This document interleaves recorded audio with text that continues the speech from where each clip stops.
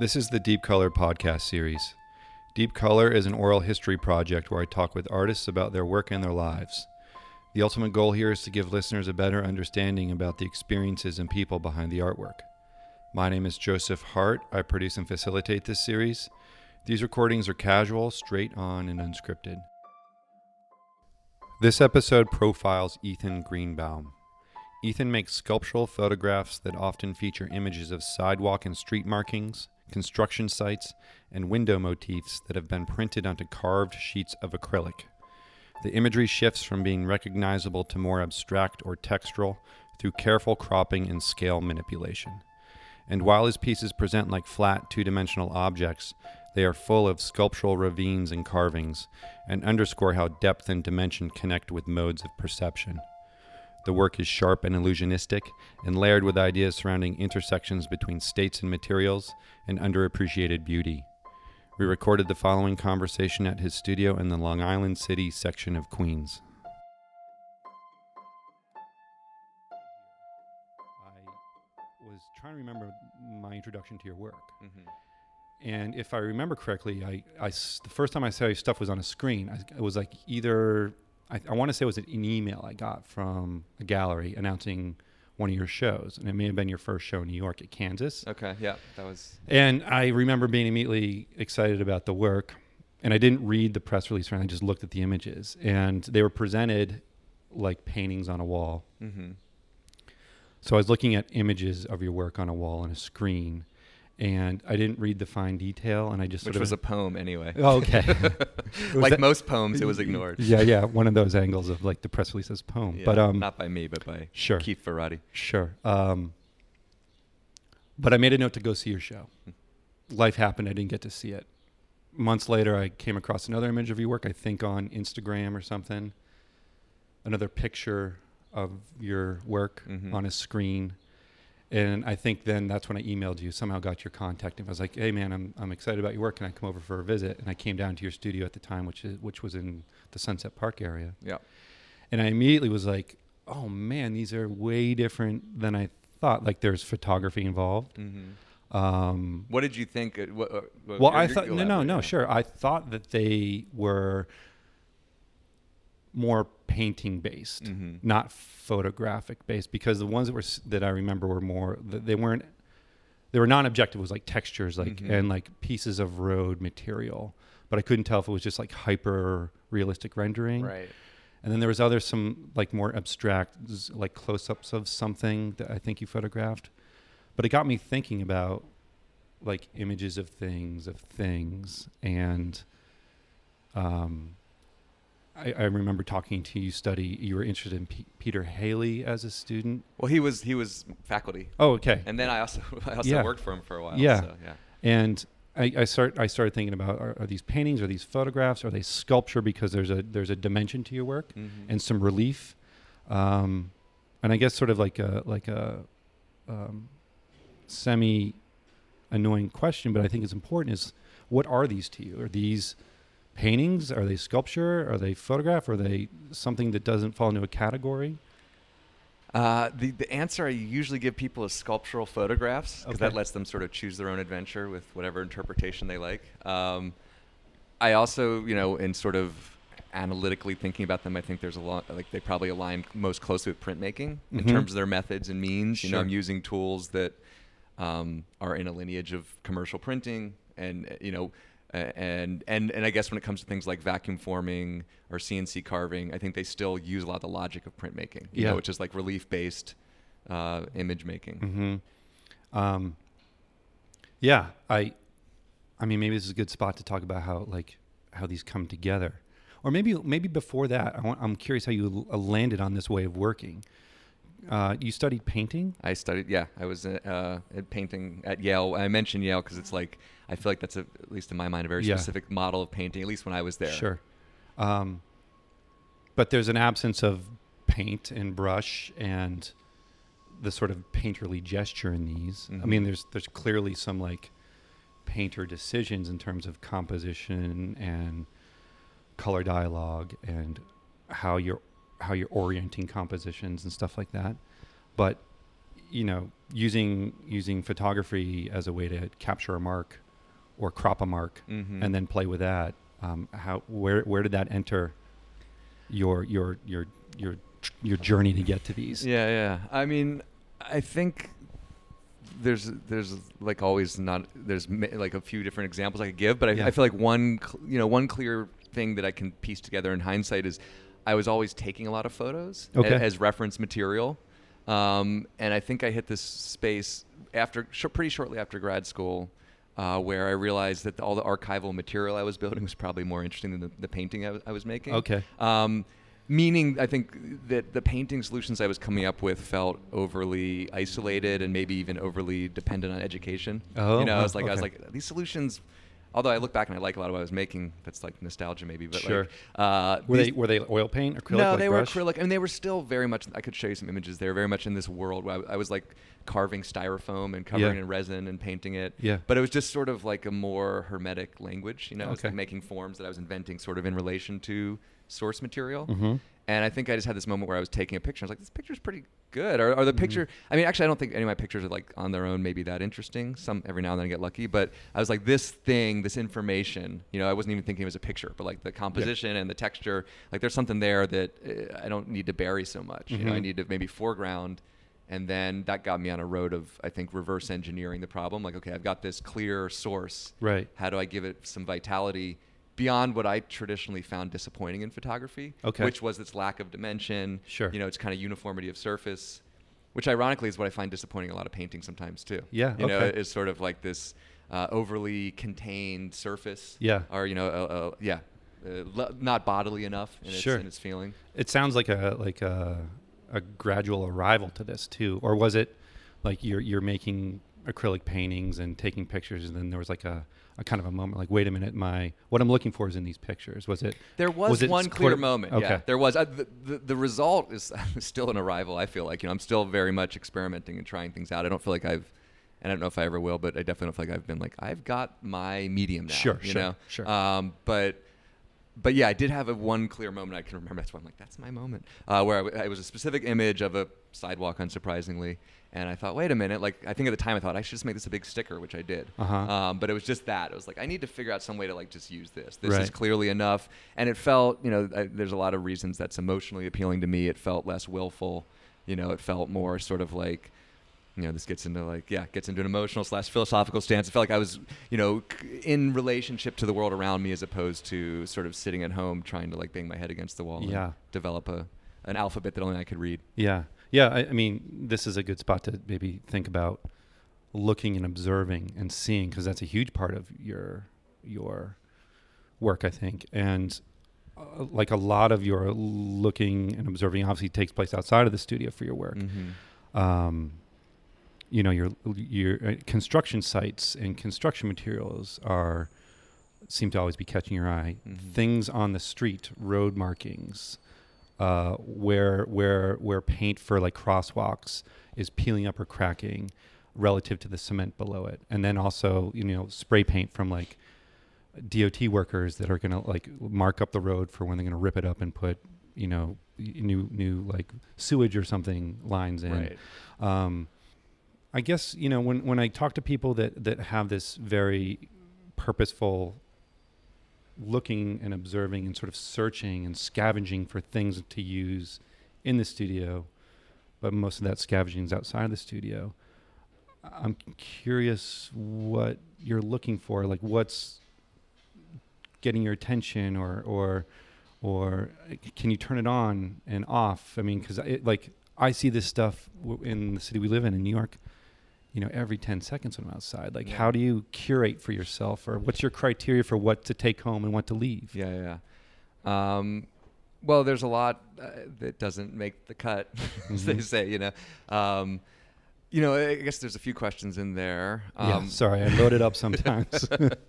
I mean, one thing, going back to the first one, I guess, I find myself noticing certain things over and over, right? Yeah. And I think one commonality a lot of things I end up working with have is they're somehow contradictory, or they're somehow like exposing the constructed or strange nature of things to me. Like I sort of one premise I have for making anything is, or one I guess, state of mind I try to cultivate is not taking too much for granted, and really like looking for the seams quite literally sometimes, or the points of like mutual purposes that create a scene. So like the sidewalk markings, of course, are a good example where I really got into those. Is this kind of language that, of course, has a painting reference, but also a language reference. And it's also sort of a Z dimension that's suggested on a flat plane. You make a marking, and it's like this codified language that someone knows where to dig and they're going to find what's underneath. Yeah. And I particularly like in this one here, we're looking at that has DOT markings over a pedestrian walkway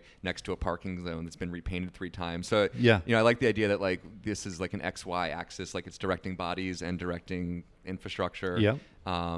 And has been repainted so many times that like the language even used to delineate a pedestrian lane has changed. It's white and it's green, and because so I like that's a moment where to some degree like my painting education kicks in. I'm like, that's a nice composition. Yeah, I mean there's composition, there's a lot of layers, the patina that's coming through from all the layers of paint, and then there's a lot of instructions in here on to do things for the worker to dig here, for the pedestrian to walk in this direction and to stay in this lane. And there's a lot to grab onto in there. And all of those things point to like some sort of I don't know if artificial is the best word, but some sort of constructed delineation, right? And that interests me. This is a place where like clearly like there's multiple interests involved in acting on this space. And at the same time, like none of this is a plant.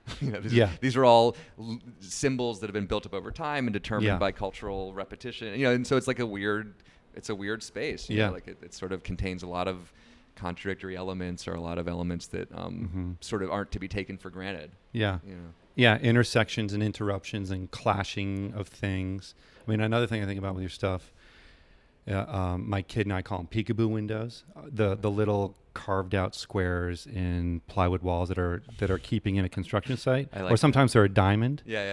But that idea, I feel like, is maybe a good thing to talk about with your work, because it's this man-made structure framing a scene that, depending where the viewer is, they can adjust that scene.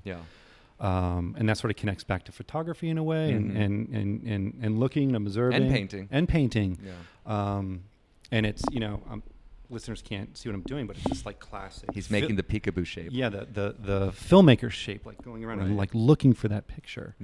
I came across a quote by Luigi Ghiri, who's a favorite of mine, Italian photographer, and he talked about the act of photography as a formal device in its own means, which I thought was interesting, which is essentially that's how I interpreted, among other things, was that it's simply by putting something in a frame, you've performed a formal operation that is intrinsically weird and interesting. And but where were you going with that in terms of? I feel like I see it. It's like a theme that pops up. Like I mean, that's not like a cutout peekaboo hole as we're sort of defining them, but it's an unplanned peekaboo hole. It's a reveal in a wall that's showing something interesting on the other side, and you've cropped it in such a way. I mean, it feels like a painting the way you've cropped it. And then, I mean, what's not going to come through us talking about is all the dimension in that, because it's been 3D printed. Oh, this is actually CNC. Oh, that's CNC. Because there's a lot of texture in there. But I also see those images coming up in your social medias, like these little peekaboo windows. I'm like, I wonder if Ethan's going to use that for a work down the road, or is this going to survive as only that? And I guess this goes back into like, what's your criteria? Like, there's so much out there. I mean, editing's got to be huge. A huge joy and headache. Mostly a joy. But a headache, just when it comes down to brass tacks, because there's time and money, and you can only make so many in such a period of time. So that's where it gets a little painful. I'm aware of, one of the pains in my life I'm aware of is like the forking nature of decisions. So there's some like poignancy to that. You always imagine the work you could have made. But it's definitely like, and I think this is a probably pretty photographic idea. Although I feel like at this point it's just what everyone does. We're all photographers to some degree, but so it's not. I don't have to explain it. You just take a bunch of pictures and like I'm going to post that one, or I'm gonna, but that's a huge part of it. Is just this kind of thinking through accumulation and editing and selection. And so, I mean, at the end of the day, back to what like which ones make it. It's usually a mix of the formal, like this would make a good image at this and this Yep. size, and if I think it's like got enough of a metaphor embedded in it that it will operate, as both a cool image but also something where you can kind of turn around Right. how it was put together and what's in there and how they might relate to each other. Right. Maybe we could talk about how these are made. Yeah. Are you comfortable broadcasting that? Are there any trade secrets you want to keep in? I don't think there's trade. I'm more like I try to keep it like short enough to not let people's eyes glaze over. Right. And also sometimes, of course, don't want to like. I feel like most artists don't want to be like, here's my technical, not for secret reasons, but Right. for like boring reasons. Sure. Like, Well, here's how I make cake. I guess to circle back to what we started talking about is like how I experienced your work, thinking that they were painted or rendered in some way with inks or paints or pencils or something, learning that they're photographs or photo based, and then this layer of carving, whether it's 3D printing or the CNC thing. I think that's pretty interesting stuff. I'm happy to talk about it. So, if I remember correctly, from when I came to your studio a few years ago, you take a picture, you bring it home, or bring it back to the studio, and tucked start under my arm. Yes, tucked under your arm. But then you put it on a computer and start playing with it. And what happens after that? Well, so it depends a little bit on the process, but I mean, the computer work I do in terms of the image is pretty perfunctory. It's like the manipulations you would expect to make an image more vivid. It might be playing with cropping and color. I think what's maybe more interesting in relation to how these look is when it gets into some of the dimensional choices. So like with the body of work I have here, and this is, what I've been focusing on lately, they're mostly CNC carvings. And so what I'm doing is playing with the info in the photo. 'Cause I'm making a height map, which is like a dimensional surface from the value range in the photo. And so there's a lot of sort of, carving through light. That sounds a little, it's sort of like painter of light. But we're thinking about, okay, well, how is the resolution of this area at this value range going to translate into a dimensional form? Sure. And so the typical way a height map works is darks sink back, lights raise up. But within that, anyone who's played on Photoshop knows you can have levels of transition. Is it a grainy texture? Is it a flat area? Does it have a hard edge? Does it have a soft? So there's sort of like carving questions as well as painting questions. Yeah, I was just thinking like paint. Like I'm trying to remember like formal like introductory level oil painting class. Aren't we taught to go dark to light? Or is it light to dark? When you're building, depends on your teacher, right? Like the pre-modern approaches. You do like a chiaroscuro, or you do and then like a grisaille rather. Sure, and then it's like the analog version of of the values that you're sort of isolating and pushing back or pulling forward.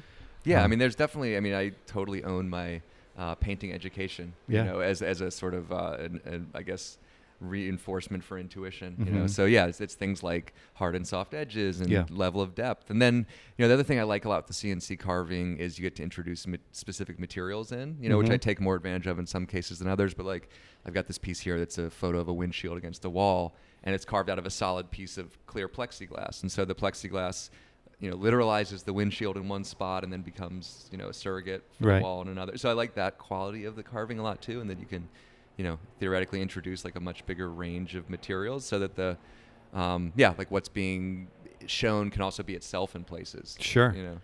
And then, so then after the, so I'm making a dimensional model essentially, and that involves also choosing like the tools, which is another carving. Do I have a big thick tool or a sharp little razor one?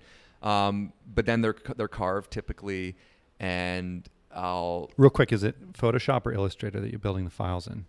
The height maps in Photoshop. Okay. So I'm doing kind of manipulations in the photographic range, and then I'm using Rhino. To make the models. Right. And then they're carved lately by Michael DeLucia, who we probably both know. I know of him. Yeah. Runs a great CNC shop among being, in addition to being a great artist. So he's we've had a real dialogue around these that's been helpful, but. They're carved, and then I'll often paint them in advance of the printer or after the fact. So, for instance, if I know I want certain areas to really be opaque or to really be high saturation, I might, pre-paint the carving Okay. Like if so that the paint a strong white underneath certain areas, so it really has a ground where the ink can sit on top of it and really versus I can leave other areas raw if I want the ink to kind of absorb into the surface. Right. So painting ideas. Yeah. And then they're printed using a flatbed printer. Okay. So the thing is carved first, then printed. Typically, yeah. Typically, and then you're going in and out by hand at certain points to clean up and touch up. Yep. Uh-huh. And that's not a rule. I've done somewhere. I think I've done somewhere I've carved or printed first, then carved. I want to do more of that actually. Yeah. These things are always sort of in play. But what about rules? Do you have rules? It's like a democracy of the self. Warring factions. Yeah. There's like. No, I wouldn't say rules. I would say there's like constant revision of like what's possible. Sure. Largely based on like stuff like that. Like, why is that sequence? That's where like there's the warring factions. Like, why is that sequence a given? Right. And usually they often get expanded when things go wrong. Because I feel like they get bigger. What's that? They get bigger when things are getting wrong. Yeah, when things go wrong. I think in the big picture, that's the benefit of things going wrong is. Sure. If you stick with them, usually you devise some solution. Even if it doesn't save that one case, it gives you new parameters. So for instance, a lot of the painting has come about because the print job was not so great. Sure. Or I needed to sand something down, and I was like, I could reprint it or I could just paint it. Yeah, I can identify with that. Usually, when something's bothering me, I add on to it. It starts growing. I guess that's why I was asking. It just gets bigger. This and it, finds itself through growth or something like that. Physical growth. Yeah. Speaking of scale, since you're taking a picture, which is one size. You're building these things on the computer or figuring out the dimensionality of it. What is helping you decide on how big to actually realize these physical things? Well, I put as a visual illustration, I have these terrible printouts on the floor. Okay. I mean, one thing I've done that's helpful is I print them out at different sizes. I need to get a bigger printer because I'm tiling them together. But like each one of these, I printed out like 3 or 4 versions to decide on the size. So it's intuitive, but it also relates to the image, right? Like, do I want this? That's one of the, I think, like the built-in surrealism of photography I like a lot is scale. That suddenly like this piece behind you is like, it's a picture of a door, right? But like your body could fit through that door, but it's way too small. Like this one right behind you. So like the scale is just a little too small. It's like a big artwork of an even larger subject. So it's too small to be real. And I think there's something about that that's a little like funhousey. Yeah. So that's usually a combination of just like composition and scale, but also you have that, I think, that extra ingredient of like recognizability. Right. So if you have a door handle, what size it's supposed to be, And Right. I something I played around with 3D printing too, is like you have a recognizable light socket, what can you do to then shift that? And so I think, that's an ingredient. It's good because like these are larger than life. This is the one I'm pointing at is like some road, like a road, yellow hash mark on a road that's been, peeled up and folded off because I don't know what that paint, or it's almost like a giant sticker they almost paint on now, but it's like folded up and flattened and makes this sort of geometric shape. But if that were actual size, I don't think it'd be as successful. Right. So it wouldn't feel as significant. So abstracting a little bit feels smart to me. I'm glad to hear that. Yeah. I mean, I think, there's this intent to like recapture some of my own initial excitement on on terms that I hope are relatable, right? So like scale is one of those too. It's like if I make this thing big and crazy, like maybe someone will get as excited about it as I was. Yeah, we were talking earlier about interruptions and intersections with some of the marks and images in your work, and you're pointing to this one right here, which is it's like a window with a door cut into it, and I feel like windows and doors, or the shape of a window or a door, or something that I associate with your work, particularly with the earlier stuff that I know of yours that was less representational. It was like the frame of a door with the street markings, or even a window form, and you've got overt images of car windows and things that divide space, allow us to see through space or cut us off from space.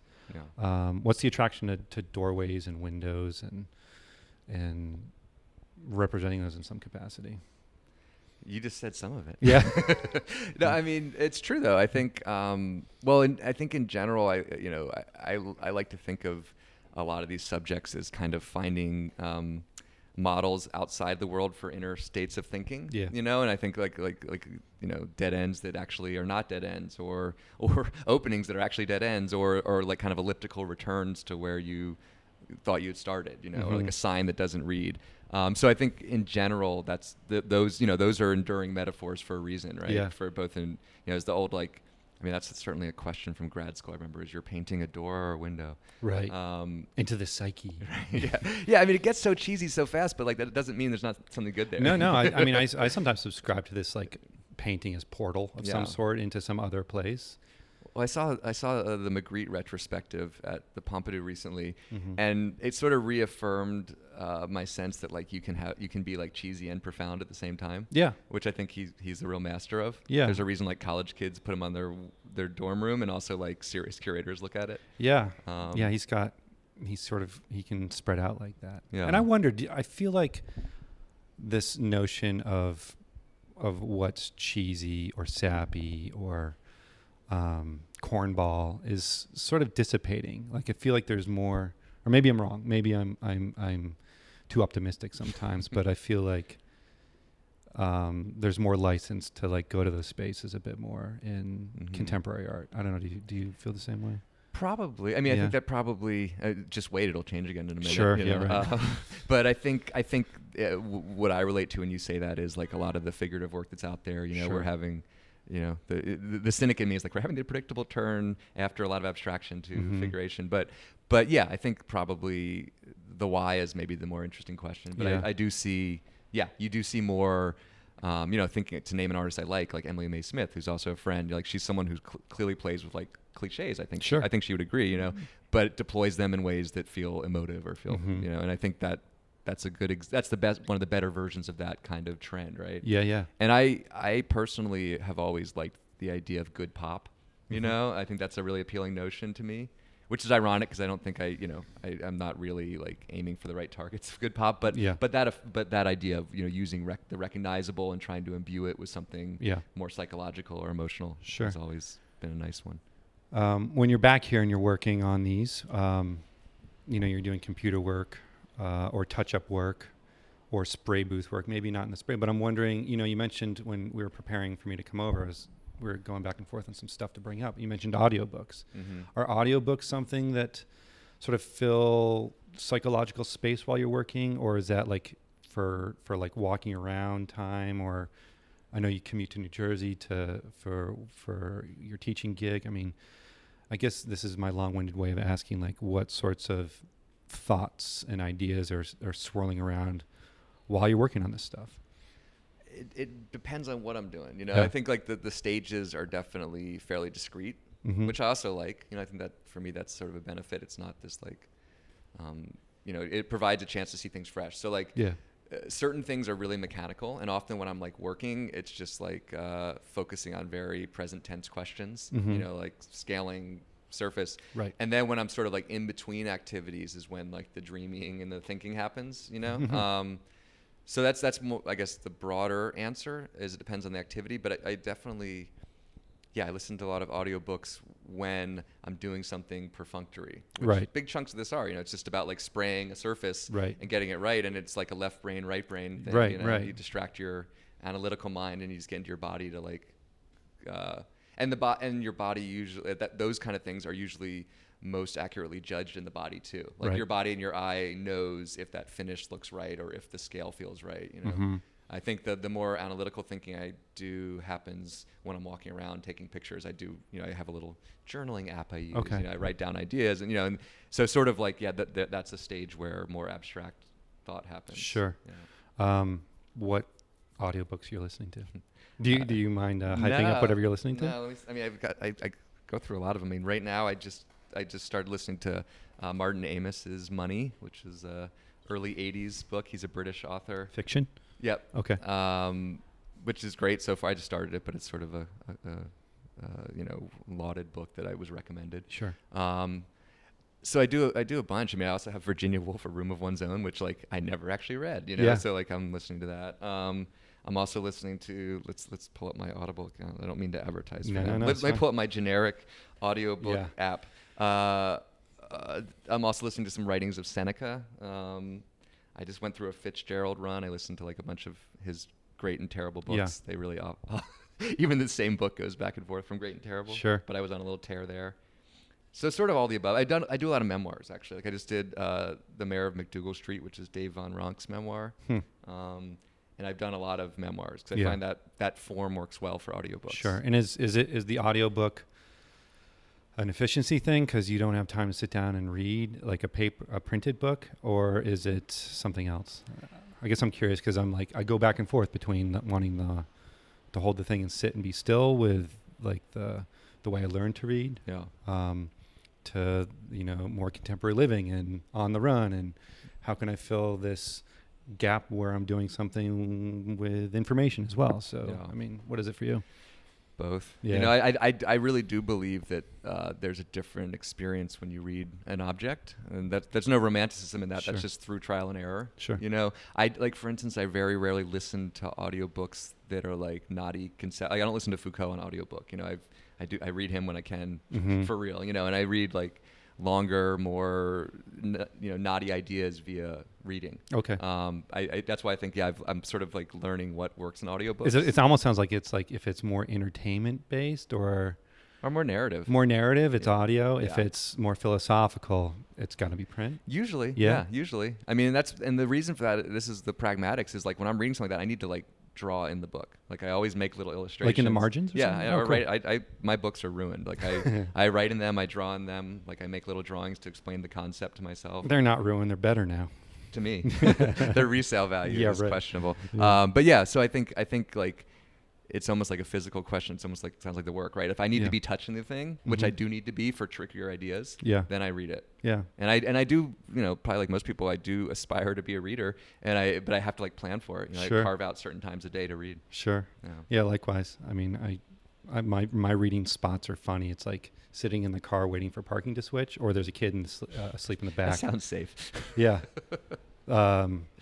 Yeah, sleeping kids in the back. That's Wait, a great. You mean you literally read while you're in the car? Like you have a book on the dashboard? I have like 4 books in the glove box or under the seat, and that depending on what I need in that moment. You mean alternate side parking to switch? Yeah. I see. Yeah, I thought you meant waiting at a light. No. Alternate side parking. Gotcha. Or the sleeping kid. Yeah. Nap time. Mm-hmm. That's like kind of my reading zone. I knew you're from Florida. Mostly. I grew up there. I was born in New Jersey, but I was in Florida between the ages of 6 and 22, I think. And was it a rural part of Florida? It was, yeah. How did you get into, or what was your entry into art in rural Florida? Well, my parents are both artists, is the obvious thing, but they're in the craft world more, Okay. Which has I think become increasingly relevant, because we went to all these art fairs, which are pretty close in form to the contemporary art fair. Yeah. Like a craft fair versus Frieze or something like that. Yeah. I mean, they look very similar. The difference is that usually in the craft fairs you're representing yourself as opposed to the gallery's model. Right. So yeah, that was the first. That's what made it seem like a thing people did, was to make things, which is huge. Yeah. There was no like rebellion to be an artist for me. What type of things did your parents make? Ceramics. My father, he still makes ceramics. Okay. He's like semi-retired, but he's too busy in his energy to really retire from anything. And my mother sort of jumped around a little more, but she did a lot of painting, which she still does too. Great. And ceramics as well. Right. So that was definitely like, I almost don't even consider it a first exposure because it was so given from the start. That was like a normalization, maybe. Sure. Sure. What part of Florida? What town? Or is this like Gainesville mid-central area? Gainesville. Like outside of Gainesville. Gainesville is the big city. Where, like my Florida geography. High Springs, Alachua. Is this like Panhandle, middle tip? Okay. Yeah. Middle north. Middle north. Which is like the worst part. Sure. I'm always excited to talk to someone that's from like some non-art hub place, because that's my experience as well. And you're like, upstate New York, right? I'm small town New Hampshire. Okay. So even further north. Yeah. But I'm always curious on the journey that like people like us from these small places where we didn't have access to museums or galleries, or if we're lucky we had family or friends that would take us to these places, maybe a few hours drives away or something like that.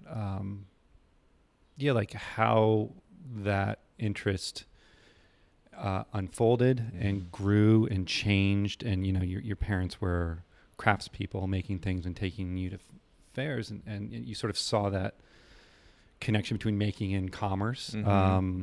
My dad has this funny story. When I was a little kid that I made a little booth when I was like 6 with little like clay blobs or whatever. But he's like, you were so savvy, you would put like 2 out and they'd sell and you'd put 2 more out. Oh, there you go. I was better then than I am now about but you kept it going. Yeah. And then like you somewhere or something along the way asked you to keep chasing this and keep pursuing it. And you went to undergrad in Florida as well, correct? I did. I went to Florida State. And you studied art there? Yep. And were you interested in painting, or what type of artist were you then? Well, I was probably like the sum of my influences. I aside from art craft parents, I looked at a lot of comic books and I think through that like thought I understood a little bit about pop art. Mm-hmm. And then looked at art. It's a parochial education. Like I was looking at art magazines and like, it's like dated technology. I was getting news very piecemeal. Yeah. So I think it was like a mix of all the above. I mean, I was very much working mostly flat, but I was multimedia then too, Mm-hmm. and I did installations, but they were very like, they're very embarrassing to me now. Which I say with a certain affection, but like the work I was making was very autobiographical and very pop inflected, so it was like cartooning and my life via lots of different media, whatever I get my hands on. Man, that's like I feel like what so many people, me being one of them too, like comics, cartooning, illustration. Yeah. I mean, that was the gateway in because that's Right. what I had access to. Yeah. So it makes sense to me. Yeah. No, I mean, this is, I'm careful not to be embarrassed by it too. Like Right. I'm thinking about this Yeah. now. Like, am I embarrassed about some of that stuff? Maybe if like I brought some of it out. that's what I for mean. the world to it'd see. be hard for me to show people. But man, I don't think I could have gotten to where I am or Yeah. like arrived at the ideas or the way of working without going through that yeah. obstacle course first. Yeah. Yeah, and I think, Yeah. even going back to the idea of like an aspiration to make good pop, as I was describing it, Yeah. probably comes partly from that, Sure. Yeah. So no, I'm getting old enough now that I have a little sweet spot for like my younger self, but Sure. I still would have a hard time putting that work out in the Yeah. world, And you have a twin brother. Not a twin, although Oh. people might mistake it. I thought you was a twin because I feel like I saw a picture of you guys and it's like an uncanny likeness. He's like me with like 10 pounds of more muscle Oh, and okay. tattoos. Is he older or younger? Younger. Okay. Yeah. More like a year and a half apart. So Sure. pretty close, Okay. Almost twins. Yeah. I was going to go like this whole world of I know, I'm twin curious. questions. I should just let you say. Yeah. Anyways, and then from Florida State, Florida State. you made the decision to go to Yale. Well, I was led into Yale. Oh, you're led into well, meaning, Yale. I applied and they let me in. I feel like Sure. the decision was not profound. Sure. And when I first walked through the door, we're sort of catching up. We haven't seen each other in a little while. And somehow we got on to graduate school and we talked about how I don't have an MFA. I never went to graduate school. And you did. And we were talking about this narrative that I feel like I started to hear 10, 15 years ago. Like if you got a degree from one of 3 or 4 schools, it was almost a meal ticket into, fame and fortune in the contemporary art world. And you immediately said, no, that's not the case. Well, because I've always sort of thought of Yale as one of those Right. places. Yeah. And maybe there was a time when there was an infrastructure that was unchallenged that allowed that to happen. But am I wrong in thinking that? I said that because of what I've seen. Sure. And my own experience. Like I believed that was possible. And I think, look, it certainly is in Sure. some cases, right? Sure. But yeah, I mean, obviously, like that was more than anything, especially with the benefit of hindsight. That was a story that made press. So that's a perfect story for like a first year graduate from a journalism school. Yeah. The MBA is the new MFA is the new MBA. Yeah. And that's what it was. It was Right. like a way to kind of like gin things up. Yeah. And in the short term, it probably was true for a lot of people. Meaning you got a year where Right. you get put in a lot of group shows and like Sure. feel like you were important for having gone to the school. But as anyone who's done art for more than a few years knows, like that stuff is very fleeting. Sure. Yeah. I mean, I bring it up because I like poking holes in that narrative Yeah. and picking apart and kind of bringing some or like pulling the cloak back a little Yeah. bit to see. I wish it was less true. I suspect it's still more true than it should be, meaning that it's branding and the brand still, David Rimanelli was a visiting critic at Yale, and I got told this secondhand, but my friend's a really good mimic, so I think it's true. He's like, first day of class, David Rimanelli walks in, he's talking, and he's like, no matter what happens, I always know I went to Yale, and to somebody somewhere that really means something. I mean, he was being, I think, humorous, but it speaks a certain kernel of truth, For sure. And yeah, it's kind of a bummer but that's a bigger world problem. No. While we're talking about education and school, I was, glossing over some of the interviews you've done in the past. And one of the things that I thought was really nice you brought up was education as a form of legacy. Can you talk about that a little bit more? I mean, I think I just meant that, it's funny you mentioned that because I was thinking, did I use the word legacy right? I don't know that I did. But what I meant by that was just that it will haunt you, and haunt not as a negative, but just it will, whether you reacted against it or you bought in. The time spent during vulnerable years, which it is for everybody at an institution, will stick with you at some capacity. Right. So, yeah, I mean, I said that in context of an interview with my undergrad. They asked me to say something to future undergrads. Yeah. But that's been my experience. It's just that, I think it's hard not to think of it much differently from a familial relationship. Yeah. That you want to ultimately, I think, absorb it without having a reactionary stance to it. Yeah, no, I appreciated reading that line, and I think I like it as this sort of acknowledgement that our history is huge, and education, wherever you are and whatever you're studying at any given time, is going to be part of that history, and it's going to feed into whatever it is we're working on. Yeah, and depending on the stories you like to tell yourself about your life, that can be a hard truth, as it kind of was for me, because I think for a long time I like to feel as though I could start over in any moment, which is just total fantasy. Yeah. And it's an appealing fantasy for some people, right? Probably a horrifying one for others. But I liked that for a long time, and I think I finally recognized it's actually a bad idea to nurture that too strongly, because you need to own your own history to do anything with it. Right.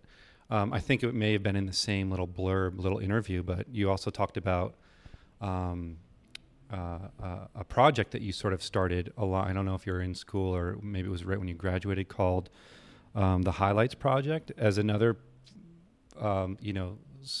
important part of your education. Not a institution place for education, but this project that you started. What's the Highlights Project? Well, it is now on sort of it's like in a permanent coma, but it exists online, which I think is important. So it was something I started with two friends, Skylar Brickley, who was also at Yale at the same time, and Luke Stetner, who had recently graduated from SVA. And it was just what it was it mutated a few times, but it was essentially artist text-based projects online. Yeah, and it was great. It was probably not dissimilar from what you're getting out of your podcast. It was a way to connect with people that was not purely self-serving and was about collaboration and projects. And that was a great follow-up to school, especially during a time when I didn't feel like I knew how to do anything else. Right. Not that sounds negative, but I didn't. What I mean explicitly is I didn't have a gallery. Right. I didn't have a lot of projects on the horizon. Right. And so it was a way to be active and connect. Right. And I'm really proud of it as a thing, because there's all these artists I knew that I interviewed, some already established, many not, who have gone on to be really great, interesting artists. So it's just, and a lot of them have used things they did in the highlights in their catalogs, and so it's this ongoing archive. Right. Yeah. Yeah, I'm always trying to find and point out these little supportive side projects that artists have going on to do just that. They supplement what you're working on in your studio in some capacity, or distract you from it.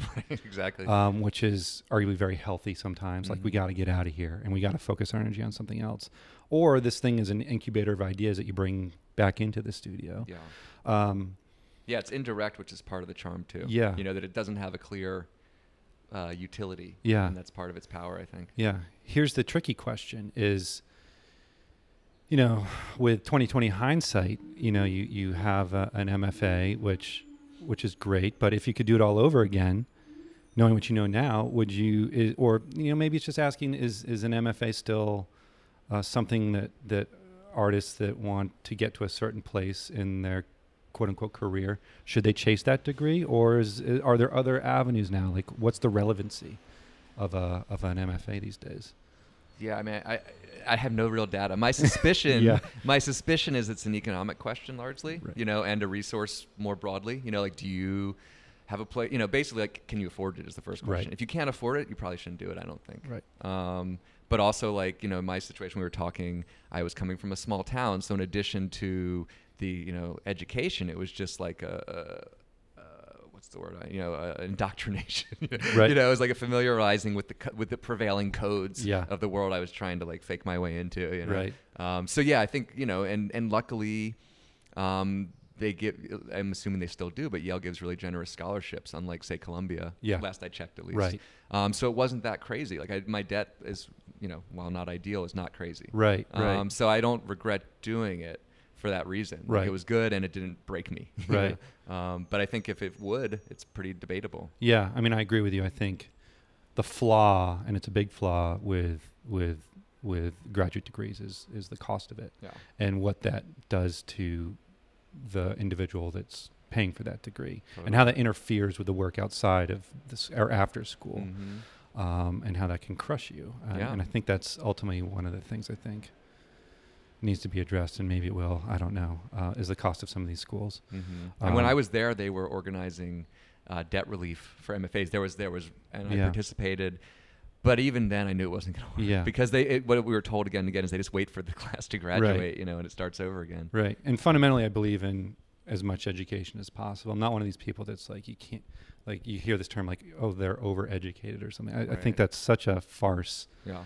and offensive, because it sort of suggests that, like, you're learning too much. Yeah. You know, I'm one of these people that believes in learning outside of the classroom just as much as inside the classroom. So, like, fuck off for saying that. Right. Well, what at its worst, that's like a realpolitik, right? It's like it's like there's no utility for your learning, Yeah. so why would you bother? Which expresses a pretty, you know, sad worldview. Yeah. If sadly realistic too, you know. Sure. But it basically says, like, if you can't turn this into money, why would you bother? And that's such a capitalist thing. Well, it's just and it's like it's antithetical to being an artist. You know? Like if that's the question to the forefront of your mind. Yeah. How many of our, like, if you have an accountant are telling you, like, what the hell are you doing? Yeah. I think I spoke to another artist where they pointed that out. Like, their accountant is always like, stop being an artist. It doesn't make fiscal sense. That's completely true. Yeah. I think even for a lot of really high level artists, you know, who do well, it's still like it rarely, you know, makes a lot of financial sense. The economics are all over the place with it, for sure. This is sort of a new range of questions I'm starting to introduce into this project, but I think I like this idea of, like, the artists by themselves in the studio, and when they're alone with the work, and what the work means to them versus what it means to the viewer, because I sometimes think those two are related but mutually exclusive, and you know, when you're alone in here with your stuff, like, what is it for you? If you're comfortable sharing that, like, now we're getting into this whole, like, how much do I broadcast? How much do I reveal? Like, how much mystery do I want to hold on to? Or, you know, what are the setbacks if I over-explain or give too much away? Like, I don't want to hold the hand too much for the viewer, but what are they for you when you're in here? Is that question as open-ended as you mean it to be, or do I need clarification to get the answer right? It's as open-ended. Okay. It really is for you. Yeah. I think they're when things are going well, and also when there's enough work. I feel like the more work, the better for me. It becomes like a very comforting affirmation that my psychology is in a feedback loop with the world. Yeah. You know, that it's not this echo chamber. You know, that, like, you know, does that make sense? Yeah. You know, it's sort of, you're making a world for yourself that feeds back into your perceptions. Yeah. I think that's great. Where do you fall on that line on, I mean, I don't know if you've given artist talks before, or lectures, or even interviews, or even this project, like, I mean, I've gotten some feedback from people, like, stop at, like, you know, be more specific, ask more, like, straight in questions so that you're clearing up some of the misconception around being an artist. And there's other people like, man, you're doing, like, don't go there, like, be like you guys, you should have boundaries. And I'm just wondering like how you feel like, should it all be out there or only part of it? Do you find yourself in that space, or where do you find yourself in that space? Like personally, like, do I want to like, or my critique of your podcast? Maybe this is like some mild insecurity of my own coming out, but maybe it's a mirror of that. I don't know. Like, how much do we want to reveal, or what is smart to reveal? What's smart to hold in? I'm not good at gauging that, honestly. You yeah. know, and subsequently, I don't worry about it that much. But the short answer is I don't know. Yeah. You know, I think maybe, if anything, I like to express an emotional capacity, because I think maybe one of the less generous takes on my work might be that it's kind of like mechanical, or that it's a little, you know, or restrained in some way. Mm-hmm. And I'm interested in having like an affective impact, you know, where they don't just seem like a set of ideas. Right. So yeah, if assuming I can say it in a way that doesn't embarrass me later, I'm happy to like share. No, the one I was just thinking about, like, sometimes, and you've probably experienced this too, is like you hear an artist explain some aspect of their work and then you don't like it as much. Mm-hmm. Like you just took something away from me because I had a different idea for that, and now I have yours and it's in the way. I mean, there's this like back and forth that's that I feel like we have to navigate. That's interesting. Well, it's funny you bring that up, because I'm like really not indifferent, but I give low priority to artists' own opinion of their work. Huh. You know, I like, to me, like, that stuff's all interesting. I'm happy to know it, but like, I'm much more interested in my experience with it. Mm-hmm. You know, because I think which is maybe why I don't worry too much about what I say either. Right. Like, I just think that like most artists have massive blind spots, almost out of necessity. Yeah. Things they don't see about themselves and their own work. Most people do too, by the way. So yeah, like, I don't care that much what they say. I mean, that sounds, you know what I'm saying. I think it's one ingredient of many, and it's like fourth on the list. Yeah. You know, that's well said. Another thing that we were sort of riffing on prior to me coming over here, and I brought it up, I was like, can we talk about class with your work? And you're like, yeah, that's interesting, but be more specific. And the story I told you, and I'll say it again, is that, you know, in high school and college, I worked on a construction crew, and, you know, I would be working in a lot of spaces that had the stuff that's in your work. And, you know, I sometimes would wonder, you know, if what the people would think that are making these, I think I call them municipal marks, like the DOT guy spray painting on the ground, what they would think if an artist is sort of capturing a mark that they made and bringing it into you know, an intellectualized setting. I think I described it as like a gallery. That's or an something optimistic description. But like, what, you know, the sort of like switch from one place, from one type of person making these marks to another, like, and then you brought up like, well, I've actually had some people like sort of handle my work, and there's been a favorable response. Can you tell me one of the stories? Yeah, I mean, the one thing that I always thought was nice, I remember there was like some guys called in to like repair the air conditioning in the gallery, and they didn't realize that I was the artist, and they were like, you know, they were on their way to the air conditioner, and they like stopped and like looked at the work and started touching it, and I was like, great, that's a great response. You know, so yeah, and I've had, you know, purely anecdotally, I've had you know, people in different construction trades contact me, be like, oh, I make drywall at my factory. Like, I love this drywall work you're doing. You know? So it probably depends on the psychology of the person and their relationship to what they perceive art to be and all that. Right. But I've definitely had positive responses from a lot of people, both architects and people who make construction supplies. And, you know, my father, you know, another thing that biographically I think that relates to this, my father like built most of our houses, and you know, there's got to be something of that in here too. You know, this is kind of like watching a space go from nothing to something, and sort of, especially seeing that very young, there's something dynamic and exciting about that. So, yeah. Man, that's great. And, you know, thinking back to the crew I used to work on, and even, you know, I don't want to presume too much, but I sometimes think that a lot of these guys that are working for DOT or whatever, you know, contract outfit, they're overworked and underpaid. And the guys I worked with were pretty miserable guys, angry, you know, we're living pretty hard on top of like having a hard job. And I just, here we are artists, like,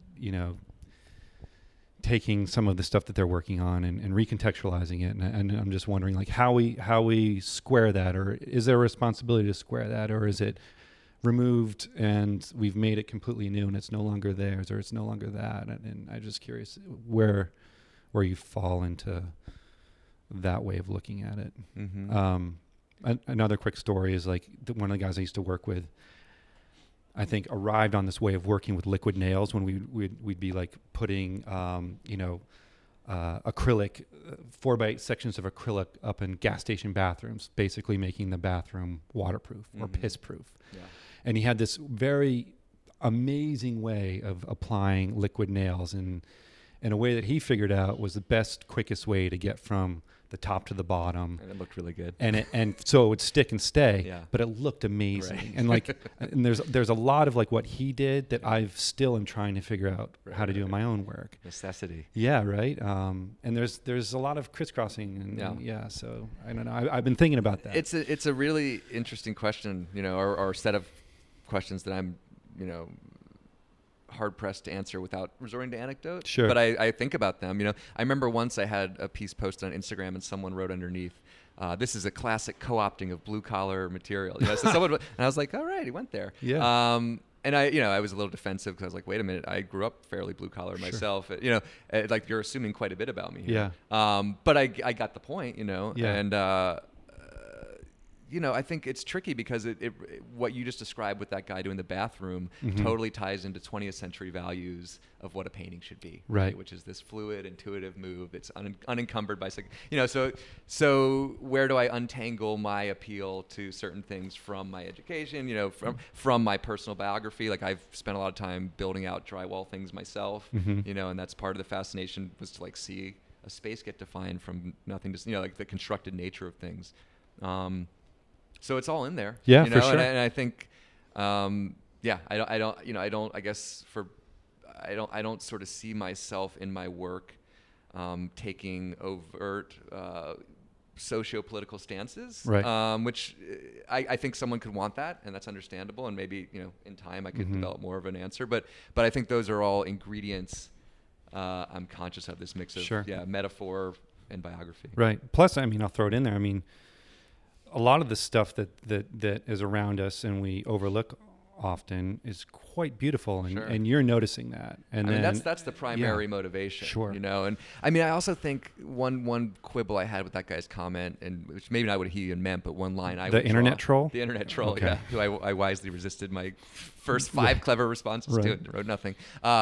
But it'd be one thing I think if I was, and you see a lot of this art too, like for instance going to Chinatown and like photographing weird in quotation marks things that Chinese vendors were doing with their crazy letters I don't understand. Yeah. I think my subject matter is largely about states of transition and material transitions, which ties into the people who make it, fair enough, mm-hmm. but is less about maybe for instance like explicit plays with class signifiers. Yeah. In my mind at least, it's much more about sort of materials that are in some liminal state of becoming. Yeah. And so that's great. Who's your work indebted to? It's a long list. Well, I know you said your dad mm-hmm. and your parents. Sure. I feel like it always sort of starts in the family or something when we're kids. Yeah. But what about moving forward? Is it people or experiences? And maybe not just your work, but you as a person? Yeah. I sort of start blending those two things together, but what's behind what's on the list of things that are responsible for this work? It's funny. I made a list. I actually have it in my. I feel like it's like you don't want to neglect anyone, but I think the obvious answer is parents, of course. Mm-hmm. Some early teachers I had. It's maybe more illustrational to pick out certain encounters, right? Yeah. As examples. Like when I was getting ready for grad school, I studied with a professor named Jerry Cutler at UF. And this is when I was in some weird state where I thought I should become a good figurative painter. So I was taking a lot of figure painting classes, but he introduced me to Cezanne, which sounds so funny and cute now, but that was for a Florida boy, that was a useful thing, sure. and it was a connection outside of school, right? Peter Halley I've talked about certainly was, both a teacher and boss, and still we have a relationship, and that's been nice mm-hmm. to sort of see that. I think A lot of contemporaries of mine too. I mean, Michael DeLucia, I feel like got to give a shout out to. As a peer, someone who's worked with me a lot of my work, influenced my thinking. A lot of my artistic peers. But different.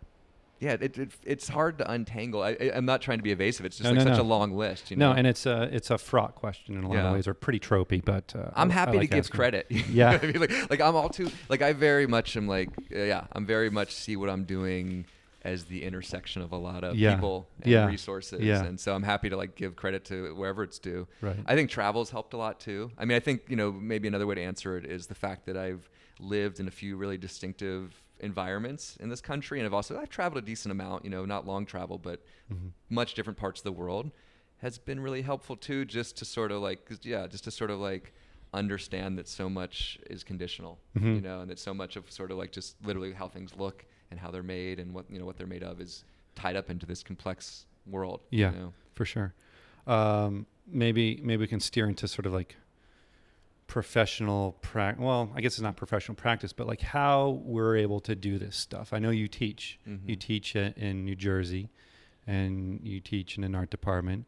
But what sorts of things have you done, I guess, post grad school, to help you pay the bills and to allow yourself to keep a studio practice? And I think this stuff is really great for other artists to hear, because as we all know, this place, New York City, is becoming increasingly difficult and increasingly more challenging to be an artist. But I know that you've had a few ways of earning money. Can you talk about those a little bit? Sure. I mean, one of the best things I did, which is probably has a bleak future, is renting studios. But I'm on near the end of a 10-year lease on a space. Meaning you take out a big lease on a big floor, subdivide it, and rent, and you're sort of a landlord. Yes, exactly. That's been super helpful because it's just liquid money every month. Yeah, it's not much money. It's less than I thought it would be, but it's steady. Sure. I do think the future that looks way more in question. I think that the margins have gotten so tight that unless you can take over tens of thousands of square feet, right, it's hard to make the money work. Right. And it just the building owners want more per square foot now. They want more per square foot. They want shorter leases typically. Right. Yeah, it only works if you get a long lease. Yeah, it usually takes a few years to pay yourself back. So that's a pressing concern in my mind. But that has been good. So far, so good. Teaching, like you mentioned, sales, of course, and I've, a mix of sales and occasional residencies with grants involved are useful for sure. And you were a studio assistant. I was early on. Yeah. Thank you for bringing that up. Yeah. The first few years out of school, I worked for Peter, as I mentioned. I worked for Sharon Loudon. I worked for David Reed, very briefly for James Hyde. So that was good. Good for a while. Are these jobs still sort of the go-to? I mean, I guess I'm curious. If you're, a senior in a grad program or undergrad somewhere, or you just want to move to the city and give this racket a crack. Is that tennis? When I first moved to the city, everyone had a day job, and still a lot of my friends that are I would define as incredibly successful artists still have some sort of part-time or full-time job. Yeah. But a lot of friends would be bartenders or studio assistants or work office jobs. What if you were to move to the city now? What would you recommend a young person? Like this year, meaning the current economic conditions? This moment. Yeah. I feel like what I've done is still the best thing I could think of. Yeah. Meaning I've always thought in terms of, and this is maybe more applicable in terms of, maximizing income and lowering time. Yeah. That's what it's all like. Any form of passive income you can generate. This is no financial wizardry. Right. Is the way to go. So that means, I guess that could mean. I feel like for a lot of artists, that could probably mean trying to negotiate remote working of some kind. It depends on your skill set, right? But if you have digital skills. Like doing something, I know a lot of artists do accounting stuff. Yeah, bookkeeping. Yeah, bookkeeping. Any kind of remote working is good because then you can work around your schedule. I think the more white collar, the better, is my sense. I mean, it depends on your temperament. Sure. But I felt like at a certain point, I want to avoid doing work that's physically tiring, Mhm. you know, both because it's physically tiring and it'll get harder as you get older, Right. and because the ceiling is capped on what you can make in a really Right. obvious way, you know, because you're so replaceable. Right. So I would say, like, above all else, hone some skill that's higher level. Yeah. You know, and I think that's usually digital is what it means as far as I know. Yeah. But if you have other skills, like milk everything you have, you know, family connections too, right? If you know someone in your family or extended family who works in some industry, like go there first. Right. Right. Yeah. I would also add in like lifestyle choices. Mm-hmm. I mean, pull it in. I mean, I read this book called Possum Living. Have you ever heard of that book? It's by this writer, Molly Freed. I think it was a faux name, but it was all about like how to live with no money, basically. I should read that. And it's like you sort of have to read it like a novel. I mean, I Mhm. think it's sort of supposed to be like a handbook, but it's more fun if you read it like a novel. And it just really is about like, What are just some of the tips? oh man, I mean, it's outdated. It's like, I think she wrote it, or he or she wrote it in the 70s, and it was Okay. all about like very sort of back to earth stuff, like grow your own food, like figure out how to skim taxes, and like.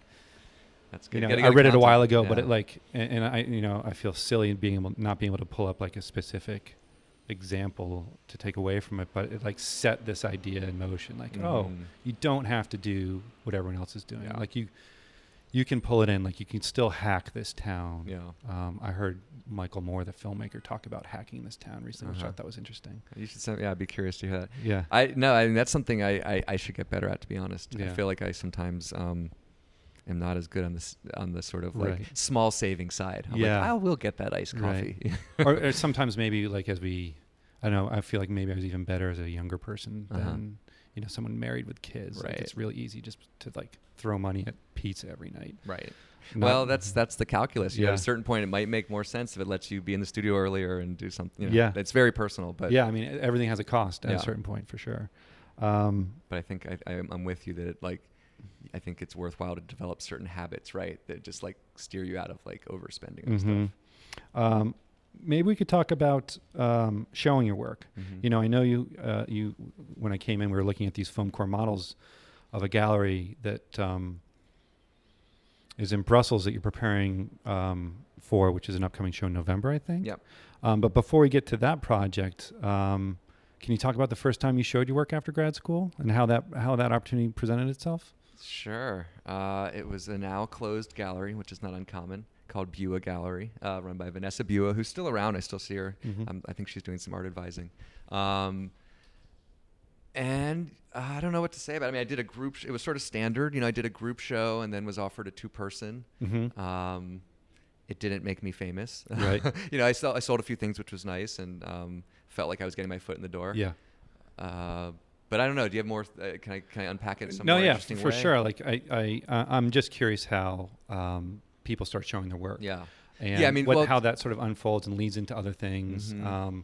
And another thing that I was wanted to tiptoe towards was I wanted to ask you, and I hope you're comfortable talking about it. It's like you had this show at Kansas, and you're working with Kansas for a little while, and then life happened and Kansas had to shutter. But I Mhm. noticed pretty seamlessly you found another gallery right away, and I sort of I'm always excited when I see that. I was like, Ethan, had some plan or was ready for this, and can you talk about how you went from one gallery to the next? Some people, their gallery closes and they're adrift at sea and they don't Yeah. know what to do. Like how did you problem solve around that? So 2-part question, right? I'm throwing lots of questions. I'll just try to keep track. That's fine. I just Yeah. want to make sure I answer them. Yeah, I'm imagining. I know you said you give this to your students. I'm trying to think of what would it be good for me to hear as a student. sometimes I do. Yeah. So the first one, I think, it was studio visits in grad school. Vanessa came to the studios, and that was definitely during a sort of uptick in the art market. So there's a lot of people coming to the art studios when I was in grad school. Mhm. And then just studio visits and kind of continuing to interact through those to the show, which I think is typically how things go.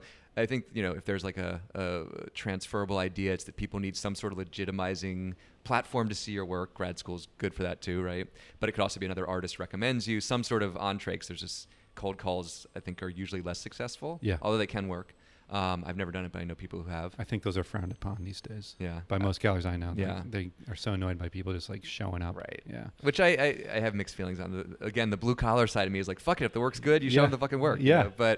But yes. But so I think if you're trying to draw some conclusion, it's like have some sort of entree that legitimizes you as part of a community, or someone who's a real artist, serious to be taken seriously, and then continued relationship. I think there's a lot of chance involved. Yeah. But I do think it usually happens as a network of relationships. Right. Yeah. There's that relationship aspect, which is, I want to say sometimes 80% of all of this. Yeah. Maybe even more. Yeah, I think especially when the market's less secure, right? Then it's about like personality fit and like projection of what will do well, because it's also speculative. Like I think like maybe my collectors will like this. So that's probably disheartening news for some people. For you social butterflies, keep doing what you're doing. Yeah. And then the second question is sort of the same answer, I guess. Yeah. Which is just Isaac and I have had a relationship for years. I've known him. He put me in a show when he first went to Derek Eller in like 2011. This is from Lyles and King. Lyles and King, where I show now in New York. Right. And so I think he was, it was one of those things where, as sadly, Kansas was closing, but he was like, let's do this. It was just he was ready and interested, and when the moment was appropriate. Yeah. Yeah. So, if you could correct anything in the art world, would you correct anything? It's like, would you go back in time? You shoot Hitler, and then like his little brother's even worse. Yeah. I mean, it's let me think about that. I mean, the answer is like, of course, but then like, what would the repercussions be? Right. I mean, I think I would like it. One obvious thing to me is I wish there was a much broader market and base of middle class collectors. Right. I think that would be great. Yeah.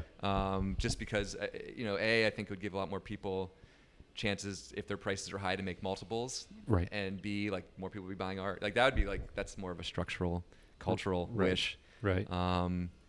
I wish it was less about biography and relationships and scene. I find that to be disheartening often. What gets attention and why. Right. The work isn't enough. Yeah, I mean, I think there's plenty of artists who are good artists, and the scene biography is part of their work.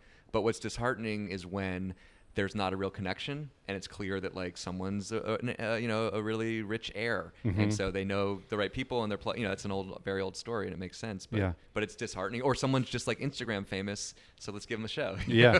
And again, sometimes if like I don't want to shit on it uniformly, I think there are plenty of artists who like use it as a medium, and it's intelligently linked into what they do. Right. But when it feels like it's purely operating on the logic of publicity and the entertainment industry, it's a little bit morale busting. No, those are all great points, and I would agree on all those things. Maybe we can get back to the work a little bit. One of the things I think about is, getting frustrated when I'm in studio. Like, things aren't like, I have this idea in my head, and I'm struggling with trying to get it out, and I wrestle this thing into a place where it's satisfactory. It's not exceptional, but it's satisfactory. And it's surviving. I've nudged it. It's going to survive. Yeah. And I get it to a place where like it's comfortable enough, but I feel like it could be better. And maybe that's the impetus to keep going, is like the next, I think I can make the next one better. Right. And that's sort of like the trajectory of me working. It's like I'm always trying to improve upon or build upon the last thing I worked on. What is it for you in here? When are you satisfied? Do you look back at your work 5 years ago and be like, what the hell was I thinking? Or is that stuff like still sit well with you? Are you satisfied with that? Or is one of the driving forces what you can make next year potentially down the road? Again, there's a lot of questions in there, but I guess I just try and compile them all in once and see where you go with it. Right. Yeah. It's case by case. Yeah. I definitely look back on certain work and am not proud of it, and others I am. And I think it's a mix of disappointment and aspiration all the time, though. You know, I feel like you had a question I remember earlier. I don't know if this cut you off from asking, if you're like, do you ever fight with your work? Oh yeah. And I was thinking like, we don't fight so much as we disappoint each other. Yeah. We're just sort of like, oh, you let me down. Yeah. And either I let them down by not working hard enough or thinking hard enough, or they disappointed me by pretending they were better than I thought they were. Yeah. So there's that happens all the time. Yeah, that's just it. Yeah. This conflict that happens in here between us and the thing we're working on. But I definitely, I try, and I think usually do think of it is part of like a bigger stream of, and the way I work helps. Like I don't work one at a time on things. I like batch process, so I'll make, because of the nature of working with outside fabrication and help, I'll make like 5-6 things at a time. And so it'll sort of, I think that wasn't part of the plan, but I find that has probably helped give perspective on this thing as like part of a stream of content, to use an internet metaphor. Like it's not like this one piece is make or break, and if I fuck it up, then like I'm wasting my time as an artist. Right. But yeah, there's always, it's always, I think, a mix. I think that what I said is about right. It's like this potent cocktail of like disappointment and aspiration. Like I could do it better, and this sucks. And do they keep you up at night? Is it that intense for you, or are you able to separate yourself a little bit from it? Yeah, I usually can separate myself. I mean, you had that other question. I thought, was like, you're like, what keeps you up at night? I was like, literally, like primal fear. Like the other night I was sleeping, and like I thought I saw something in the hallway, and I jumped out of bed to attack it. Yeah. And later I was like, what the fuck? What was I doing? It was like primal caveman reaction. Yeah. And so late night is like that. When I wake up at night, it's like is there is there gas? Like, is there an attacker in the house? Yeah. Am I gonna be broke next year? Like, it's like really heavy fear. No, it's a great question, I think. And I saw a writer I really like in an interview at King's Theater last week, and the moderator said, "What are you afraid of?" And I was like, I trembled. I was like, what a great question. Yeah. I don't think of that always. Here I am asking you. Well, there's like fear in many categories, right? Yeah. There's like long, low simmering fear. There is like, there is like spontaneous gut level fear. But yeah, like, so late night is the gut level fear. Yeah. And the long simmering fear is like, I'm not who I thought I was, or I'm not going to achieve what I thought I was capable of. And that's I imagine that one will stay for good. Yeah. Is that a driving force, going back to like what's pushing the work or pushing us? I think that's most people. I assume that's most people. We all have this sense of what we think we're capable of, and we usually fall short of it. Yeah. So yeah, there's always this sense like you could do better than that. Like the intensity of your motivation or of your initial thrill with wanting to make something, like, couldn't you convey that a little more strongly? That's the sense I always have. It's like, couldn't this come across closer to how it feels for you? And every now and then it does, or seems to, and that's like really rewarding. But yeah. Have you ever felt compelled to be a different type of artist? Or if you could be a different type of artist, what type of artist would you be? Or maybe not even an artist, if you could change it up. I have so many different options. Yeah. I even want to be different versions of myself. Yeah. But yeah, the short answer is definitely. I mean, I don't think it's like deeply troubling to me, but absolutely, I think, like, for instance, I remember when I was in grad school, like, the sculptors seemed to be much healthier human beings, and I still suspect that to be often the case. That this is maybe a cliche, but I've seen it again and again. Like, sculptors seem like less neurotic, like they're in their body, in the world, making things that are also in the world. Very tactile. Yeah, like painters and people work with imagery. Often, again, it's cliche, but I've seen a lot of it, are like, they're caught up in the world of symbolism and appearances, which is inherently like one fast track to neuroticism. So I like that idea of being a real sculptor. Yeah. And I think I also like the idea of being like a really freewheeling conceptualist, because that seems like another extreme, but just like a level of disattachment that seems appealing, where you're just like, yeah, this show's going to be a bunch of styrofoam. Like, of course, right. Like next week will be like, I'm going to like hire someone to sing a song about me. Like, right. That seems like it'd be like, if that was satisfying, that seems like a really nice way to move through the world, Yeah. Maybe we get back to the Brussels project, because that's coming up. Why don't you tell me? I mean, it's at a commercial gallery? Yeah. It's at Super Dakota Gallery in Brussels. Okay. Which has been around for a few years. They show a mix of European and American artists. Chris Dorland is a good friend, shows there. They've also shown John Houck and Dean Levin, who are friends of mine, and good artists based in John's in LA, Dean's in New York. And they show a bunch of other artists, some of whom I'm less familiar with. I'm just rattling off the names I know personally. But what can I tell you? Just what the nature of the show is? Or? I mean, I don't know. So you've got, I mean, I sort of mentioned earlier, but you've got these foam core models, and so you're preparing for the show. I mean, I guess maybe a question is like, if this show comes together, how you've modeled it, what do you hope viewers take from it? That's like the hardest question you've asked me yet. Well, I'll dodge it a little bit by saying that I'm also curating a show downstairs, and I'll think about your question. Okay. Come back to it. I'm curating a show downstairs of artists who have been either literal mentors of mine, or kind of, in some cases, I didn't even know about their work, but upon discovery of them, because it's been done in collaboration with the gallery, I realize I'm sort of like tracking in their wake, or or picking up pieces of what they generated. Sure. And so that's been cool to make a show simultaneously with that. So it's like people like John Davola, Jan Groover, who's an American photographer, died not too long ago. Natalie Dupasquire, who's a Memphis affiliated artist, or was. Peter Halley, John Davola. Not John Davola, rather Don Dudley, who's also originally an LA-based minimalist. So that's been cool to like make a show with this other show in mind. It's going to be two stories, and they're explicitly meant to be sort of shown together. Right. I love doing stuff like that. You know? So maybe one thing I'm hoping is that there will be some connections made in longer lineages than people might expect coming for the work fresh. I'm always, I'm really interested in like strengthening connective tissue across time and across like mediums and I think to me that's like talking about making conceptual models for an idea. Like I like this idea of like a series of nodes kind of connecting, and like part of what I'm doing is like strengthening those connection points. That's great. Even within a piece, but also across different artists. I think that's a great move, and I wish there was more of that out there. This like supportive thing that helps you understand the main thing, or being able to switch those two things around at any given moment. Like this helps that, and that helps this. I guess it's all context, really. Yeah, I mean, I this is maybe my own personal issue, but I just always feel like things are so inherently unstable and up for grabs that it really, like, making your own narrative, and not just your own narrative, but getting other people to agree with or join in with you, let's say, to not be so fascist, getting people to join in with you on your narrative is like a really powerful act, and it doesn't mean it's like the definitive one, but I think like, to me, like there is truth in the world, but it's not as much as people think, you know, and so I like the idea of kind of making connections and strengthening things in that way. Yeah, that's well said. Are there any dream projects or goals that you'd like to realize?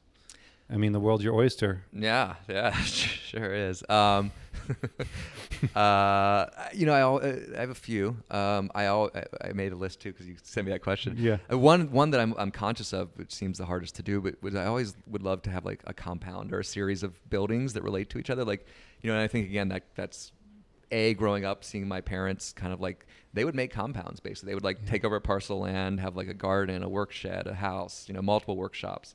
And I was like, that's a really powerful Is it just your family living on this compound? Yeah. Okay. And compound's very, ambitious way of putting it. But, they'd have a few acres, and they would build multiple structures on those acres. And it'd be like these networked series of buildings for different purposes. And I always thought that was a really beautiful idea. Yeah. And, that notion was reinforced seeing Marfa for the first time, had a really big impact on me. Also, just thinking back, and I'm thinking about why that is. I also remember like when I took a trip to China in grad school, it was really impactful. And one of the reasons was I spent a long time with the gardens, right? The landscape gardens, which are similar, these kind of nodes of buildings. Yeah. And they sort of operate as images in places as well as buildings. And seeing the glass house, all that. So that would be one of my biggest, would just be to, have the wherewithal to get a piece of property and like develop multiple. Yeah, I like this. All these different structures and places feeding each other. Yeah. For like a greater whole of some sort. Yeah, and it just being like sort of like a way of life built into the architecture. Yeah, that's great. Yeah, that's definitely one. I have a long list, but that's a good one. Yeah. This might be a good spot to round it out. I feel like we've covered some ground and really interesting stuff. You feel good? Did we miss anything? The only thing I can think of, which I know you normally do in your podcast, is you describe the work, but maybe you're going to do that before in the intro. I'll do that. No pressure. I just wonder if you... No. I mean, I do this little intro description, but I guess, man, I mean, there's, like I said, I have this dad brain issue, and we'll do the intro description. I just always like, I want the Joseph Hart treatment. I want to hear the description, but I can be surprised by it in the intro. No, this is good. Fun. Maybe like I'll sort of end it with how I sometimes start these things is like sort of going through what the work is for me. And I guess my attraction to your work was, the aspects of painterliness and composition that I first saw when I saw your work on my phone or on a computer, whatever it was. And I liked how you're considering the dimension in which you're working, the rectangle or the square, or in a lot of cases it's a non-rectangle shape. But the way that you're sort of seeing Mark sit in these boundaries, I really appreciate in terms of the push and pull. This is all like painterly talk. And the quick gesture, there's like drawing in a lot of your work for me. And as someone who's biased towards drawing and like looks for that and holds on to that because I can understand it, there's this drawing component in your work that's really nice, particularly some of the spray lines that are showing up. And then once, I guess, to connect back to the first time I actually saw it in person when I came to your studio years ago, I was like really thrilled to be fooled and to see that this stuff was mostly taken with a camera and then manipulated and then carved and printed and vacuum formed and all these, kind of technical processes. There's a lot of illusion in the work for me too. And I got lost down that rabbit hole of like how things are made and what's been touched by hand and what isn't, and then whose hand is responsible for that mark. And that goes back into like the worker that made that spray paint line or the footprint that left that mark in the yellow line or whatever, and like sort of the history of these things. Yeah. I also really like the sort of assemblage that some of your things take on when you have multiple pieces that rely on each other. I'm thinking of like the ones that like build out a door frame, and I mean, maybe those are a few years old now, but this sort of like structure that you were making, it usually lived on a wall, and was I just sort of like getting lost in these sort of entrances and exits as we were sort of talking about the windows and the doors and things like that. So yeah, I mean, it was like for me, that's where I really get lost and find meaning for myself, and the graphic quality. I mean, I feel like you're a master of diagonals, and it's something I think about too, with like how we break down these picture planes and things like that. And your work sits well in that world for me as well. So, anyways, that's sorry for this spot. No, that's now you will praise me. Yeah, I figured that seems like a component usually. So that was does that sit well with you? Sure. Yeah. I'm not very interested in correcting anyone's take. Great. Yeah, I mean, I think that's all there. I see it all. Cool. Yeah. Thanks, Ethan. Yeah, thank you.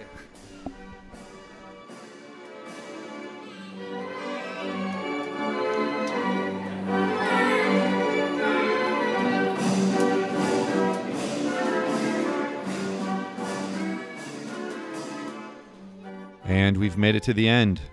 A quick reminder that listeners can learn more about this project and the artists featured by visiting deepcolorpodcast.com. You can also find the series and subscribe in iTunes. Thank you for listening, and check back soon for a new episode.